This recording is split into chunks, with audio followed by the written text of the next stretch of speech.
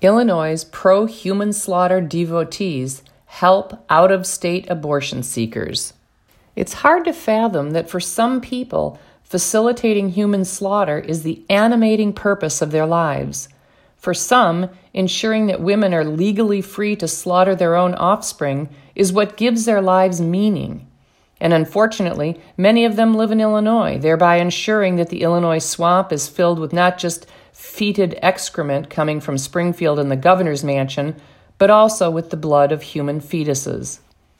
Illinois' human dismemberment and disposal industry has moved into high gear in preparation for Roe v. Wade to be overturned, at which point more states will pass regulations limiting or eliminating abortion accessibility. On January 21st, 2022, just a week ago, the Chicago Tribune reported that, quote, each year, thousands of women cross state lines to have an abortion in Illinois, and that number could grow exponentially as pending U.S. Supreme Court decisions and new laws in various states challenge reproductive rights across large swaths of the nation, end quote. In anticipation of possible new laws to protect the right of tiny humans not to be exterminated, Hope Clinic in Granite City, Illinois, and Reproductive Health Services of Planned Parenthood of the St. Louis region have colluded to create the Regional Logistics Center, which is housed in the Planned Parenthood Slaughterhouse in Fairview Heights, Illinois. The anodyne-sounding Regional Logistics Center connects pregnant women, also known as mothers, with, quote, various resources to help with everything from paying for the procedure to travel costs to finding a place to stay overnight, end quote. Leftists want Illinois streets stained with the blood of babies from around the country. As an aside, it's notable that human slaughter-related facilities are never located in affluent left-leaning communities like Highland Park or Glencoe. While Fairview Heights has a median household income of $49,000 and Granite City of $43,000, Highland Park's is $100,967 and Glencoe's is $193,571. You would think liberal towns and villages would be eager to demonstrate their support for the fundamental right of women to off their offspring by welcoming abattoirs into their communities. Chicago Trib reporter Angie Leventis Lorgos leaps ungracefully over the human dimensions of the new project inefficiency. Quote, women traveling here to terminate a pregnancy will have a new resource designed to make the process easier, end quote. If ever there were a process in need of ease, it has to be having one's child killed. Grease up that process so no woman has time to listen to any inner voices telling her to stop. How embarrassing for reporters to resort to using euphemistic phrases like terminate a pregnancy. Is there anyone over the age of 12 who doesn't know that terminating a pregnancy means terminating the life of a fellow human being? The Regional Logistics Center celebrated its opening, quote, just before the 49th anniversary of the landmark U.S. Supreme Court abortion rights case Roe v. Wade, end quote.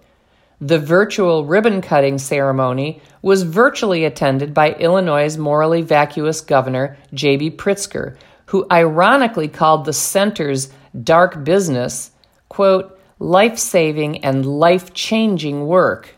Well, I guess when abortionists turn life into non-life, one could call the work life-changing.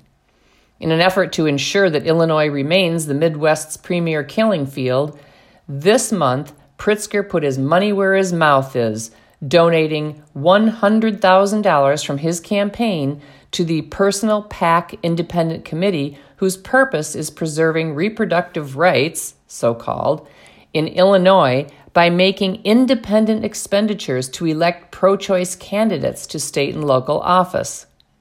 One of the resources to which the Regional Logistics Center will connect pregnant women is the Chicago Abortion Fund, whose executive director, Megan Gieffo, has ordered the killing of more than one of her own offspring.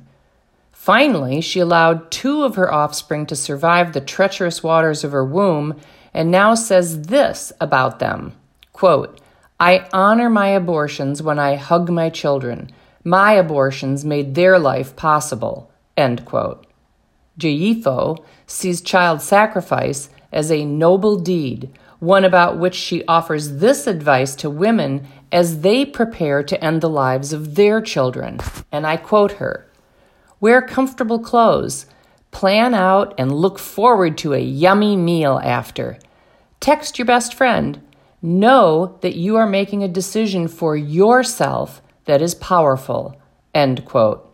Jiyifo has a 2-part mission.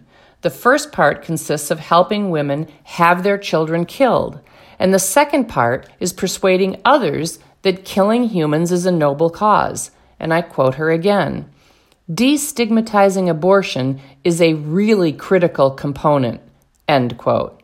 What Jiyifo doesn't say is that destigmatizing human slaughter necessarily entails stigmatizing opposition to human slaughter. Leftists don't really oppose stigmas, shaming, and judging as they claim they do. Rather, they just want to ensure that moral truths and the people who express them are judged, stigmatized, and shamed. The morally repugnant Jiyifo, who is encumbered in her quests to end her former children's lives by travel obstacles, argues, quote, "I think about what it took for me to travel. I make really clear to the callers that the difficulty you face in accessing an abortion has nothing to do with the morality of an abortion. It's a systemic failure in this country. Abortion is health care," end quote. Well, for the umpteenth time, abortion ends the life of an innocent human. That's science. Killing innocent humans is not health care.